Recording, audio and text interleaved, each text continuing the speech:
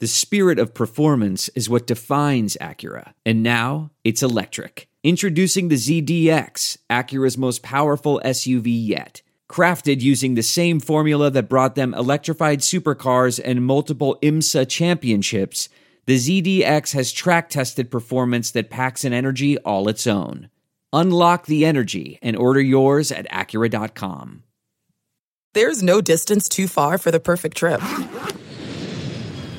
Hi, checking in for... Or the perfect table. Hey, where are you? Coming! And when you get access to Resi Priority Notify with your Amex Platinum card...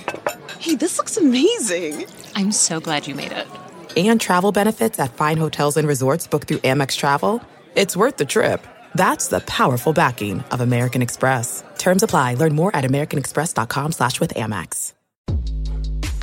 I'm hoping the Big Ten has to modify their system for us. Probably like getting grade 10 sandpaper rubbed on your face every day. I mean, we say it all the time, whether, there's two types of turds, you're a sinker or you're a floater, but you're still a turd, right?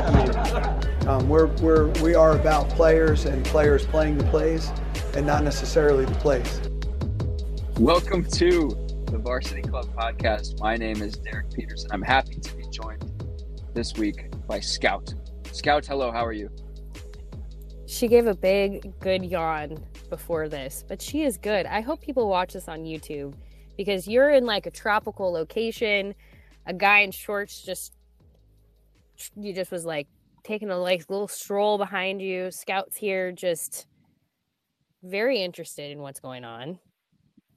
Yeah, I guess I should explain. So for the people that are not watching on YouTube, I'm joined this week by Aaron Sorensen, Hail Varsity's deputy editor, and Aaron's dog, Scout, who apparently is part of this podcast. I told you when you jumped on, I was like, having an appearance by your dog is just sort of a prerequisite for having you on the show. But it looks like it's not just going to be an appearance. It looks like it's going to be like a third guest is just Scout is going to be on this with us. That's great. Yeah, I'm in Hawaii right now. My wife and I are redoing our honeymoon from 2020 that got wrecked by COVID. So we're going to keep this to 12 minutes, short and sweet. I'm just here so I don't get fined. And then I'm going to go jump in the pool behind me. As you should. It's funny because we flew out here on Monday, and so I just sort of unplugged on Monday. For folks in college football media, Monday was like D-Day.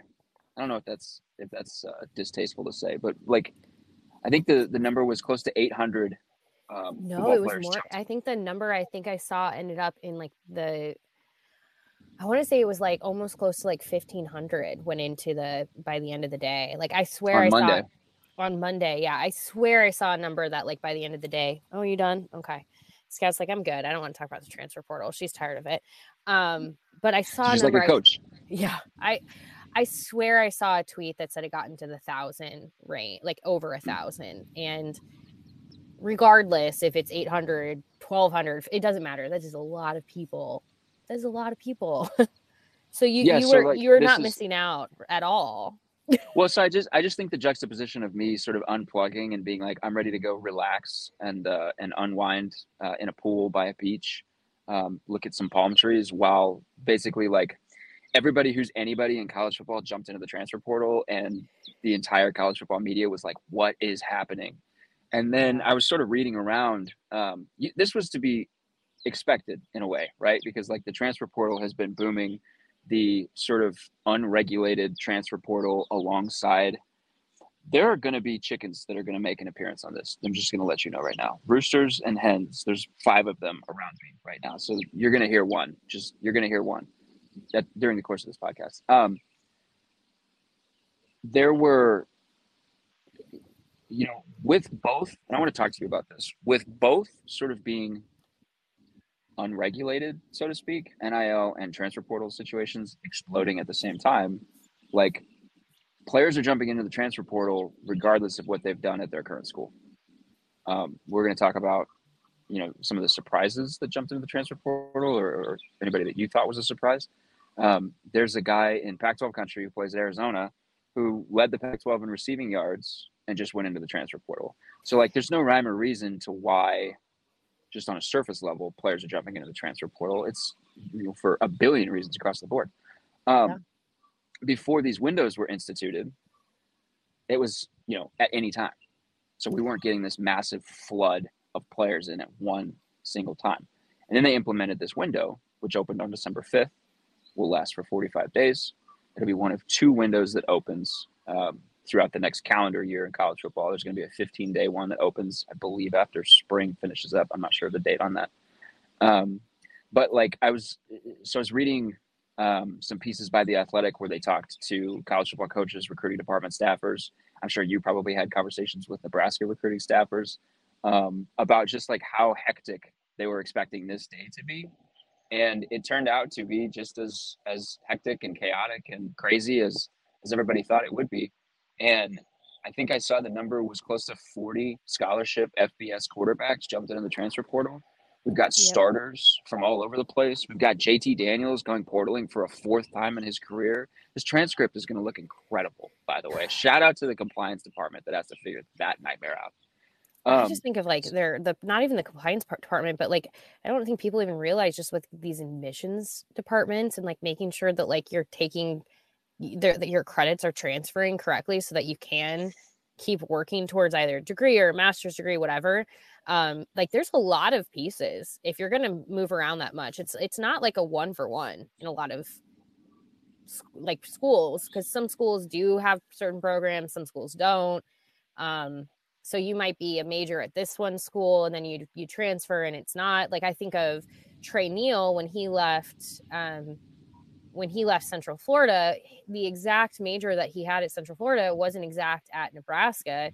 Now he was very intentional. He wanted somewhere that had a dentistry college. Like he knew what he wanted. So like it was able for him to kind of like focus that. But like that's a piece of it. It's like the thing that you're doing may not exist at the next school that you're looking at. So Godspeed to those admissions offices trying to figure that out too. I can say with some degree of confidence that JT Daniels is not looking for a specific business college at his next school. I think he's which is interesting. I think you're right. Did he play for West Virginia this past year or did he lose the job? I don't even pay attention to West Virginia. I don't pay attention to West Virginia either. So I occasionally remember that West Virginia is in the Big 12. It surprises me. And then I forget about them again until like next year when I'll remember that fact once again. So maybe that's why he's transferring. Let's take a top-down approach to this. Is all of this movement from not just, end of the bench players, bottom of the rotation players, but from stars that you're hoping to be able to build around moving forward, in the case of like Arizona, is all of this movement good for the sport? Because you and I have both had conversations and we have both said like, yeah, we're definitely, player first, make your moves, go where you want to go, be where you want to be, be around the people that you want to be around. But, there's always that point with anything where it becomes too much of a good thing. Is this good for the sport? Yes or no? I would say yes and no, which is such a complicated answer. I always get really, and I can't remember who shared this. I was reading somebody's tweet the other day that said something basically along the lines of like, it's okay to like be in support of NIL and the transfer portal and to also feel conflicted about some of the ways that it's shaping up to be. And I think it's not great for the sport in the sense that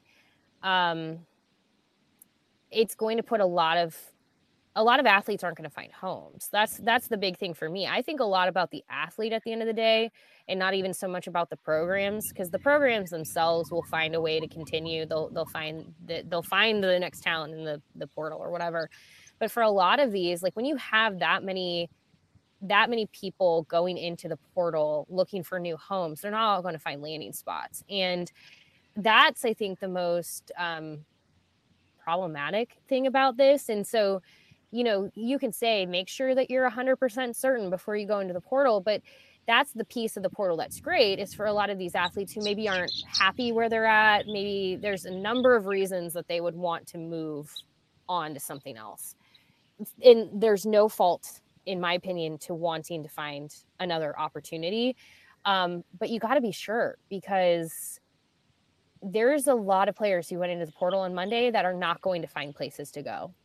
And that is not good for the sport, because a whole lot of talented players aren't going to find landing spots. And that's a bummer, especially when we think about potential talent that's not going to be on a roster. And yeah, I mean, there are people who could sit there and go, but Aaron, you're not talking about the teams and what it means for the programs and building, creating stability and building, rapport and all those things. And like, honestly, I'm not so worried about that, because other sports have the NFL figures it out every year, like figuring out a new roster, figuring out new faces. I'm not super concerned about that. I think maybe that's because like that piece of it is, I don't know, the train has moved on enough where it's from a roster building standpoint, there was so many questions coming into the season about like a team like USC, and everybody kept using the phrase like hired guns, like a stitched together team, guys that would essentially, like, if push comes to shove, are these guys going to be about themselves and getting their numbers, or are they going to be about the team? And USC won 11 football games. Like, USC played for a conference title, and they were, a quarterback getting hurt away from potentially going to the college football playoff. I mean, who knows what happens if Caleb Williams is healthy for that game. So there's there's that one example right there. And as this season was unfolding for USC, I think you saw more and more people saying like, well, they're showing this is going to be the new way of doing things in college football. And one very important sort of like table setter in college football might be following suit this offseason. I'll be curious to see what happens. Alabama had 19 players jump into the transfer portal. Mm-hmm. So Alabama, does Nick Saban feel like he has been passed up by Kirby Smart? Does Nick Saban feel like Georgia has passed Alabama? Is Nick Saban worried about Tennessee or LSU? I mean, maybe not, because he's Nick Saban. But with 19 players jumping into the transfer portal, he's going to have an opportunity here to say, we want to reload with your best guys. Instead of taking, 5-star high schoolers, we're just going to take your best guys. Yeah, and if they start to do that, then everyone's going to do that. And then that turns this into a really interesting recruiting. Yeah, and that turns this into a really interesting situation where, and I want to talk to you specifically about quarterbacks on this. If the top teams start saying, we can take a transfer player versus a high school player, and we know what that transfer player is at the college level, so we don't have to wait on them to develop, we're going to take that transfer player. And if the top schools start doing that more and more, that completely changes how we do high school recruiting. Yeah, it's definitely, I think, and I wasn't even thinking about that when I was talking. I was definitely just thinking of in the moment of the individual athlete who's transferring, but it does have these ripple effects that are going to have a long-term effect in other areas. So like when we think about recruiting, and in fact, I've been teaching a class this fall at the university, a sports writing class, and have had guest speakers throughout the fall. And one of the guest speakers I had just a couple of weeks ago was Mike Schaefer of 24/7 Sports. And we were talking a little bit about just what this is going to mean for high school recruiting. And that was a question one of my students asked, is like, what is this going to mean? Are high schoolers even going to get recruited? And he was kind of saying, it's going to change your 5-stars, because there's not that many of them. And I did not know this, that typically there's 32 or as close to 32 5-stars as possible, because it mirrors the NFL. Did not know that. Learn something new all the time. But he was saying like, your 5-stars are going to find their landing spots, and, a lot of 4-stars, some of the 4-stars might too, but suddenly now your 3-stars are becoming less and less. They're probably not going to get looks, because a school is going to go, why am I looking here if, I have the opportunity to grab this person out of the transfer portal who I have, I know what they're capable of. I know what they can do. It's the ripple effect that's going to have a greater effect in other areas. So like, I'm all for players transferring if they want to find a better opportunity for themselves, whether that's playing time, sometimes schools just aren't the right fit, or a coach is fired or moves on and they're like, this isn't where I want to be. I'm all for it. I think you got to do what's right for you, but it is going to have unintended consequences in other areas. And if you're a high schooler, I can see why high school coaches and parents are very worried about what it means, because it's going to become harder for a lot of these high school players to get discovered, and then when they get discovered, to find spots on rosters. Well, because you think about let's just think about some of the players that have jumped into the portal from Nebraska's roster. Think about like an Alex Kahn, who spent 3 years here, never saw the field. Mm-hmm. Some of the defensive linemen, those were 3-star guys. Yeah. If I'm remembering correctly, those were 3-star guys. Yeah. If they were getting recruited now,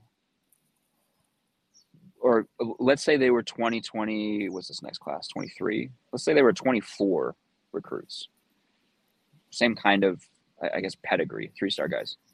Would they get on with a Power 5 program, or would their best offers be, like G5 schools and then some of the top FCS programs? Because I think if they have like connections to a school, so if like they're a homegrown, like you could see like a 3-star offensive lineman in Nebraska still getting, the interest, and, there's that familiarity, keeping the in-state talent nearby, depending on the program, I should say. Nebraska's kind of a unique case with how it treats its in-state talent, or wants to treat its in-state talent. Although I say that and people would be like, depends on who the coach is. Different topic for a different day. But my point is like, yeah, maybe like a 3-star who is, an in-state kid, has a lot of like film. People know what they're kind of know what to expect there. Maybe that's a little bit different, but no, I think I think if you're right now, like if you're Nebraska, if you're Matt Rule and you're looking at, he blanketed the state, which is kind of my point here. He went and looked at all of the talent across the state, because that's what you do. But like right now, he's looking at having to rebuild a significant part of this roster. He's not going to do that with high school recruiting. He's not rebuilding his roster for 2023 by signing a bunch of high school recruits. He'll obviously have a 2023 recruiting class, but you're looking at needing to fill spots, especially at wide receiver, very quickly on both lines. You're not developing that person, especially if they're a 2-star, 3-star level out of high school that quickly. Now, maybe there's a diamond in the rough that you find and you're like, yep, this is the person that we have to grab them. But it does change it, because I can almost promise that Matt Rule's focus is going to be on that transfer portal and who can he snag out of there that's going to be an immediate impact player for Nebraska in areas that they're going to be desperate to have bodies right now. A lot of people look at the Nebraska especially, but Nebraska's not the only one with all of the changes at schools. Schools are seeing a large number of players leaving. So people are going to be like, how do we build our rosters back up? And they're going to do that with the transfer portal. So it does mean a lot of these 3-stars probably wouldn't have gotten looks if this was the case right now. Yeah. And specifically, teams will do that at positions like you just referenced on the line, where when you're pulling high school kids, particularly on the line of scrimmage, so much of the analysis is just projecting.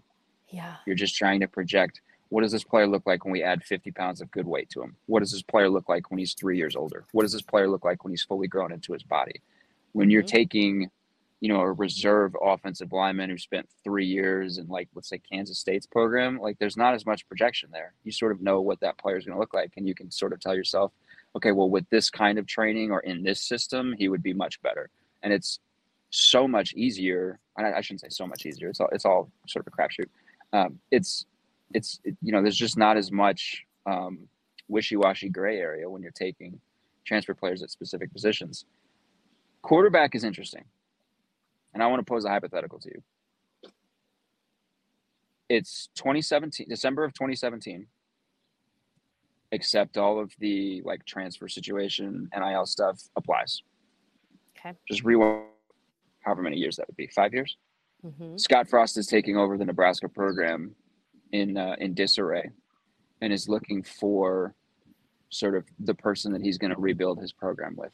He has Adrian Martinez, who is a Tennessee commit, who could spend the next 4 years with him, or he has the transfer portal with 40-something scholarship quarterbacks that have jumped into the transfer portal, players like a Spencer Sanders who spent 3 years, it would be like a one and done type deal, or players that have multiple years of eligibility left, but have experience at the FBS level or the Power 5 level, and you know what you're going to get.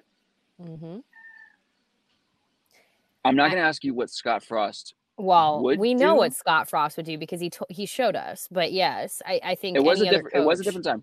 But what should Scott Frost do in that situation? Should he take the high school kid who's going to require a little bit of development, or should he take the transfer kid who's not going to give you as many years and might potentially not fit or work, but you at least know more of what you're going to get? I think it depends on what you have in front of that quarterback. Like, this is not me like cheating out on this answer. I mean this sincerely. Like, it depends on how you're feeling about your offensive line and then the playmakers around that quarterback. Like, I think if you have a strong enough team and you're just looking at quarterback, you could maybe reasonably say, all right, we can work with somebody younger, inexperienced, because they'll have a lot of people around them that make it possible for them to grow in our system in the moment. And then we'll have them for, ideally for 5 years. That has changed. I think at the time that Scott Frost made the decision he did, I'll be fair on this one. He made it because you are right. It was a very different time. And so he's looking at it at a time frame where, like, yeah, you are looking for somebody that you're going to have for 4 or 5 years. And to be fair to him, the Joe Burrow thing was a year later, so he had a year of Adrian Martinez in front of him to be like, what? Because he made the guy. Is this guy better than what we got? Yeah. Had it been 2017, I don't know if he makes the same decision. Well, and I think it just kind of, it depends. Hindsight's always 2020 because you can kind of, you have the perspective now. I could see in the same, if you're in the same situation now, what's really fascinating is, let's say we can actually use this as an example. Let's say Casey Thompson decides I'm going to move on from Nebraska. I'm done. I'm either transferring or whatever. I'm moving on from Nebraska. I'm done here. If he makes that decision, which I think if you're at this point, Matt Rule, you are really hoping he doesn't. You would really like to probably bridge a gap with 1 year with him just because he helps you get to the next kind of gives you a little bit of a buffer room. But if he does, it gives you a year to recruit a quarterback that you want to recruit that fits your style. And he's a quarterback that's going to study the heck out of what you do. And he's very intelligent when it comes to the game. So you feel pretty good about that. If he leaves, you have to go to the transfer portal. You have every quarterback on the planet in the transfer portal right now at your fingertips. But if you are Matt Rule right now, no, you're not looking at high school. You're not looking at an incoming freshman to be the one.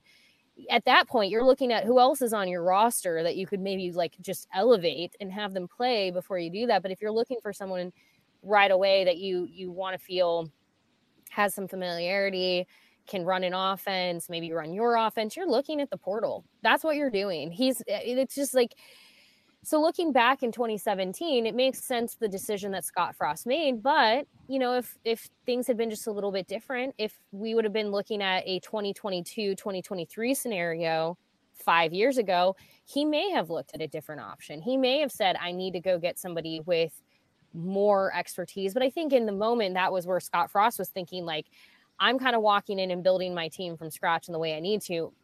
That's really kind of changed in 5 years, where people are walking in going I don't have time. I don't have time to build things anymore. I have to just hit the ground running. And so, yeah, I think he would have been in a different scenario if things had been different 5 years ago. But yeah, if Casey Thompson chooses to leave Nebraska, Matt Rule is going to the transfer portal. And the good news, like you said, is there's a million quarterbacks to pick from. And see, because of that, I don't think that piece of it is going to change because of the nature of the position and how many, how much quality depth I think there is at quarterback across the FBS. If I was a head coach, which I'm obviously not smart enough to be, and this is probably why, I would build around transfer quarterbacks. I wouldn't take a high school quarterback unless I was a Clemson, Ohio State, Alabama that could sign a Cade Klubnik out of high school, or a 5-star top 15 quarterback out of high school. Unless I was one of those schools, I wouldn't take a high school quarterback. I would take a transfer quarterback, and I would just have a different quarterback every 2 years. And now there are people who are going to say, but then how do you develop those high school quarterbacks coming in? But it's what you just said. There are going to be schools that have the ability to take a high school quarterback and develop them and do so well, and even maybe develop them behind their starter. I think one of the positives to this, if this sort of like scenario that we're talking about unfolds, where FBS schools, high level FBS schools, say we're not taking the 3 stars, we're not taking the lower ranked kids. Those kids start filtering down to like FCS level. That would make the quality of the FCS even better than it already is. And we're seeing, again, I'm going to keep it at quarterback, specifically at quarterback. We're seeing FCS quarterbacks that do really, really well at that level, that then jump up to the next level. Maybe they go to a Western Kentucky and have a really good year at Western Kentucky, and then they're at the Power 5 level the next year, which is probably what's going to happen with Austin Reed, who spent most of the season amongst the FBS leaders in passing counting stats, and he's now in the transfer portal, and he's going to jump. He's probably going to get a Power 5 gig. So I could, if you're a Power 5 school, sort of an upper, not necessarily like Vanderbilt, but like Nebraska specifically, like I don't see why Nebraska wouldn't be able to say, if we can sign the top 150 4-star high school kid, we're going to do that. If we're looking at low level 4-star, high 3-star guy, I'd rather take a transfer player, and then we can sort of supplement our roster by building around players that other schools have already developed. And then we're going to take advantage of that because you're Nebraska and you can kind of do that. And like, that might not make, some of those smaller level schools, some of those FCS schools happy that they're going to be developing these players and getting 2 or 3 years of building these players up. And then the player's going to go experience great success at another school. They might not like that. Maybe some do. I don't know. Maybe they would treat it as like a feather in the cap, but that might be what happens. Like Dorian Singer at Arizona. He had a really good year at Arizona. They won 5 games. He could go anywhere he wants. He could go to Alabama. They're going to be in the market for wide receivers. He could go to like the Pac-12 champion. They're in the market for wide receivers. He could go wherever he wants. And so I kind of just think, like, to bring this back to quarterbacks, like if I was a Power 5 coach, if I was Nebraska's head coach, I wouldn't take a high school quarterback. I would just take transfer quarterbacks, maybe every other year. I would take a Spencer Sanders, and then I would go back to the transfer portal a year later, and I would figure out, okay, who's the next Spencer Sanders on the market? Who's the next Austin Reed on the market? And I feel like I would have a pretty good amount of success doing that. Yeah, and that's, that's what's going to be really interesting about the transfer portal, is what it does to how programs ultimately evaluate talent, select talent, at what level do they select it out of high school from, we're also kind of like also glossing over like junior college recruiting as well, and like what that's going to look like. And there's all these like little like nuanced pieces that the transfer portal is changing the game.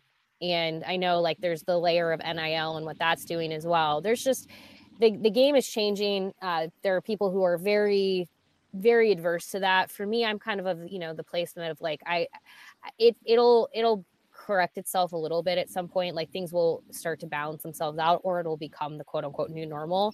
But yeah, it's going to be interesting to watch how schools manage this and maintain it going forward. But yeah, I agree. If you're Nebraska right now, I don't see a time frame where you're picking a high school quarterback any longer. Because even with the like quarterbacks that Nebraska has on its roster that came to Nebraska out of high school, like, will they ever see playing time at Nebraska? Or will they end up essentially being developed to a degree by Nebraska and then transferring elsewhere? Probably be the latter for a couple of those guys. You touched on this earlier. I wanted to ask you, so we'll transition now. Biggest areas of need for Nebraska out of the portal. Like, give me 2 or 3 positions that you're going heavy in the paint to target with these, going hard in the paint, to use a phrase my wife says, to target these portal positions. They have to go hard trying to get wide receivers. This is once again, Nebraska is back looking for playmakers at the receiver spot. They have to. losing Trey Palmer. Now he's not transferring. Obviously, he is declared for the NFL draft. But they have lost Dakota Crawford. They've lost. Like if you look at Nebraska's list, they've lost a number of wide receivers, and that's going to be an area where, especially whether it's Casey Thompson or someone else, Matt Rule's offense is going to require some playmakers. As much as, like someone like run the ball, they also probably need running backs possibly. But no, wide receiver is the number one spot where I'd say there's going to need to be some attention. With that said, I would be remiss if I said you can't put a little bit. You need to put some attention on the offensive line.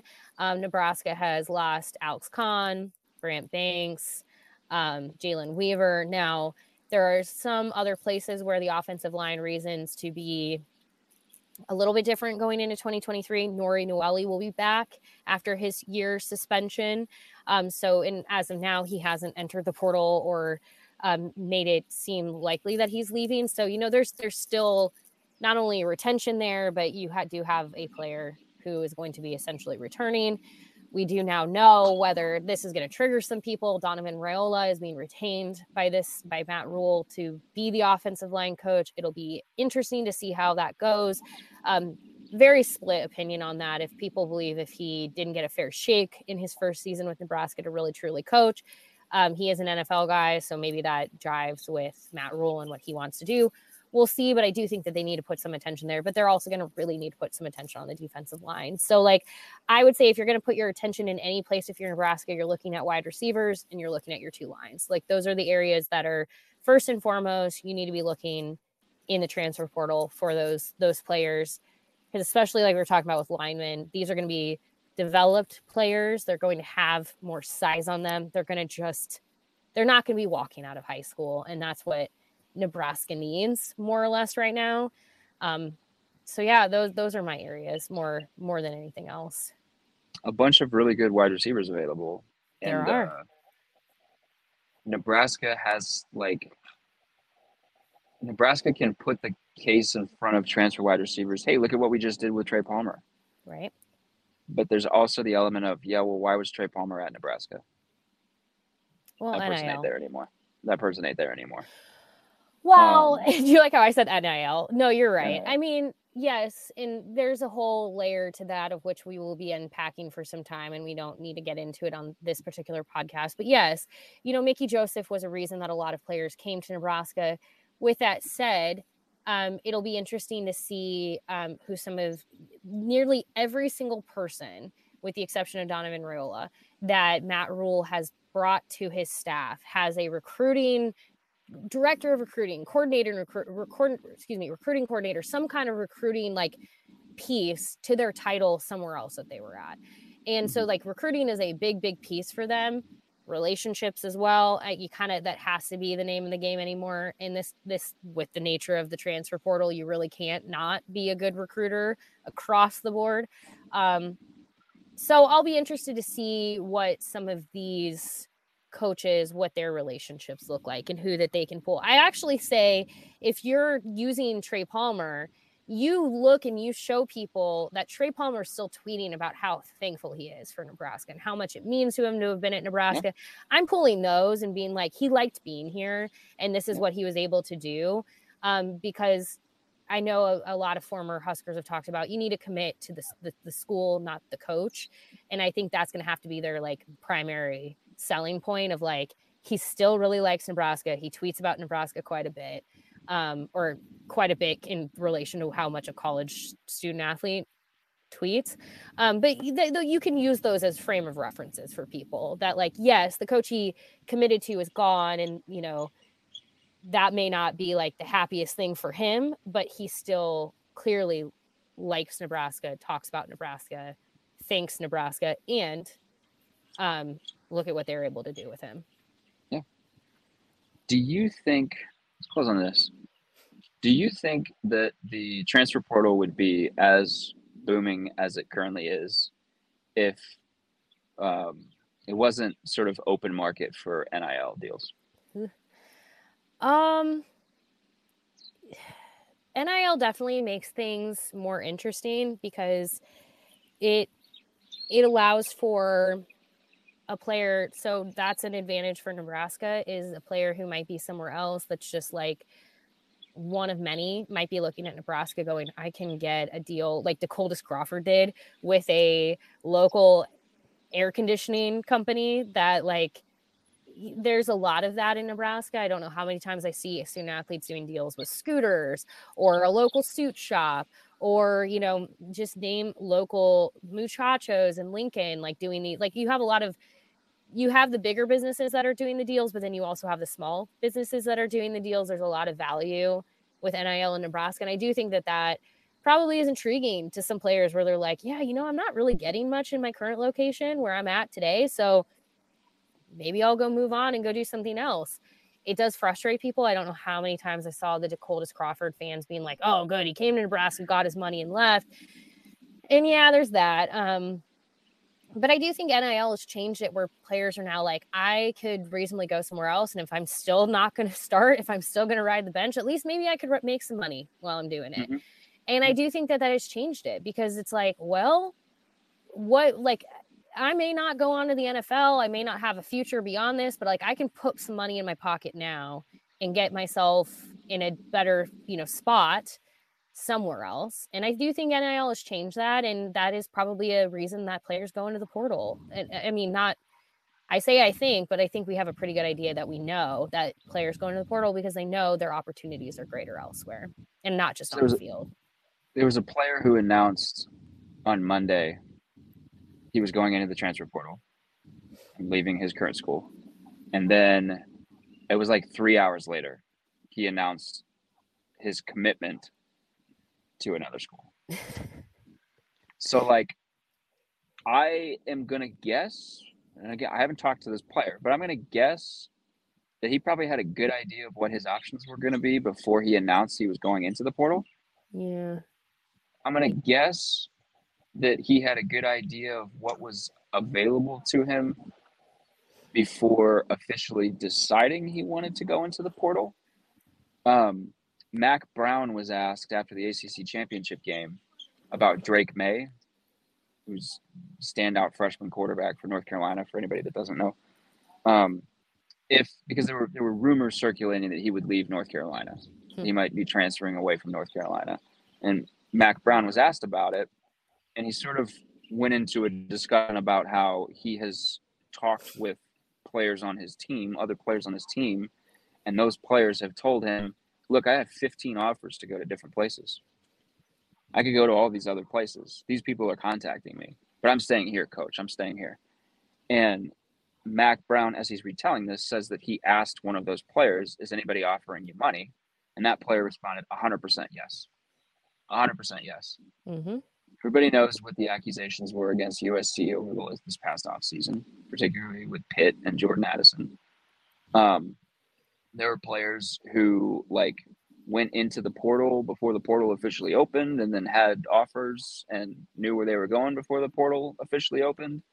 There are like numerous instances all throughout the country where there have been rumors ahead of the window opening that player X is going to jump into the transfer portal because school Y is already talking to them and wants them to come.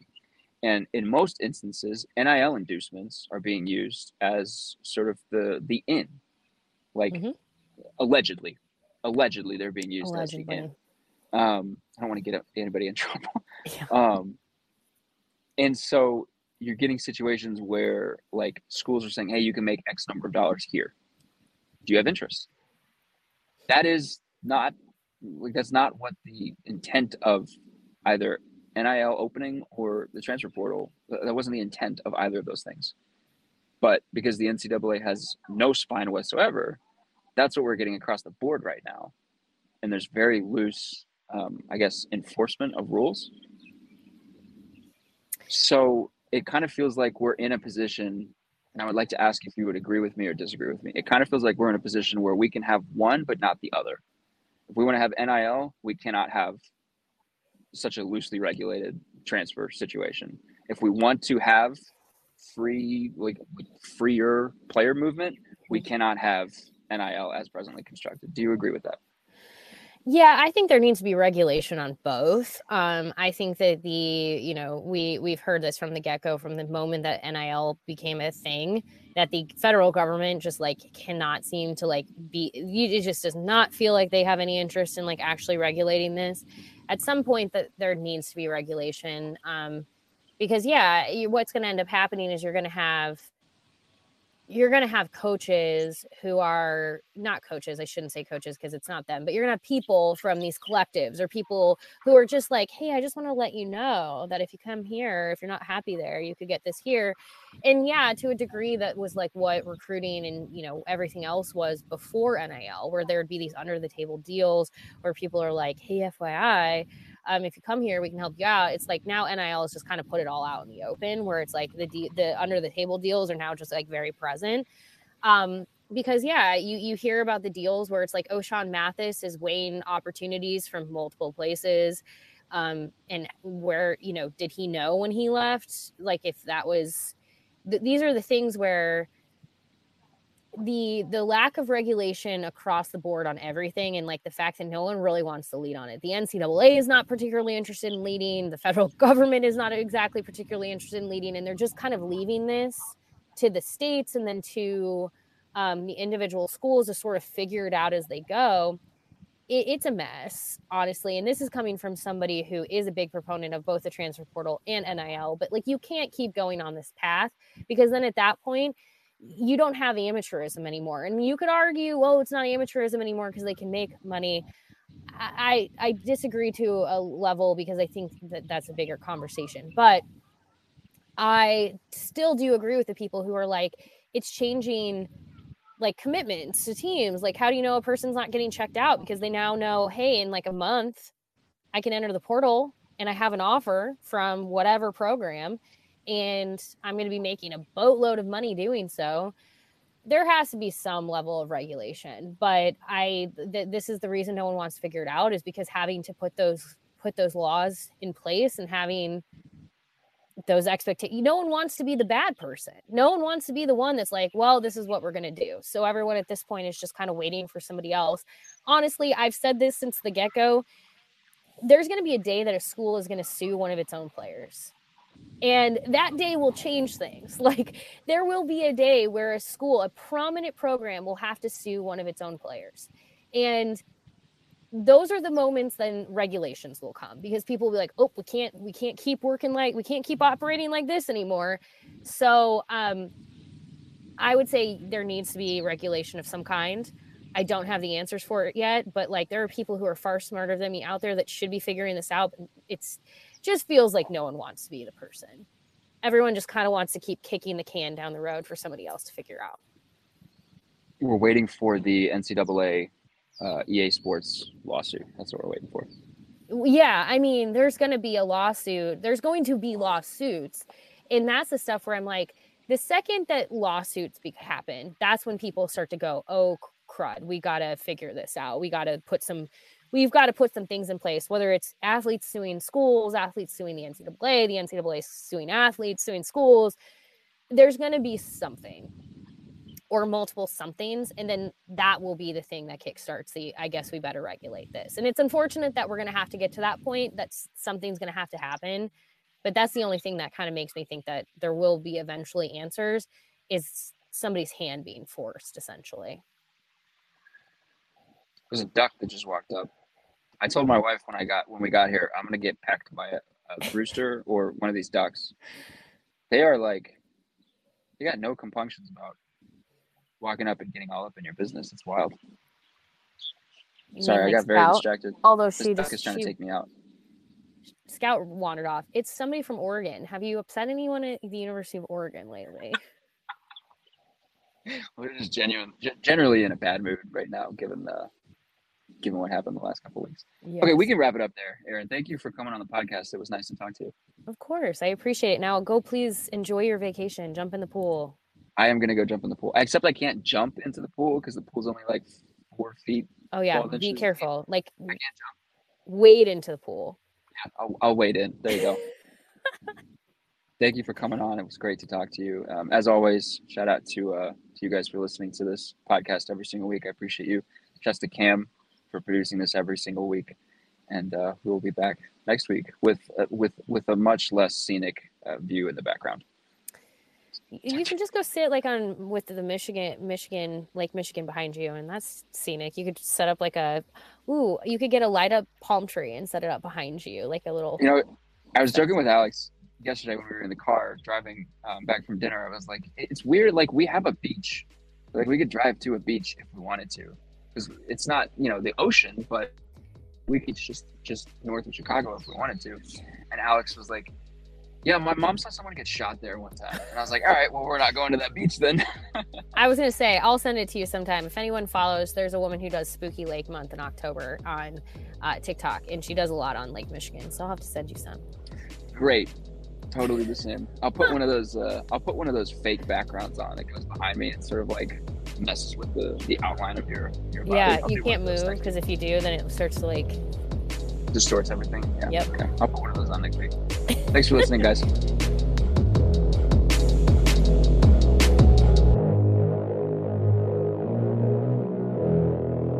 A Huda Media Production.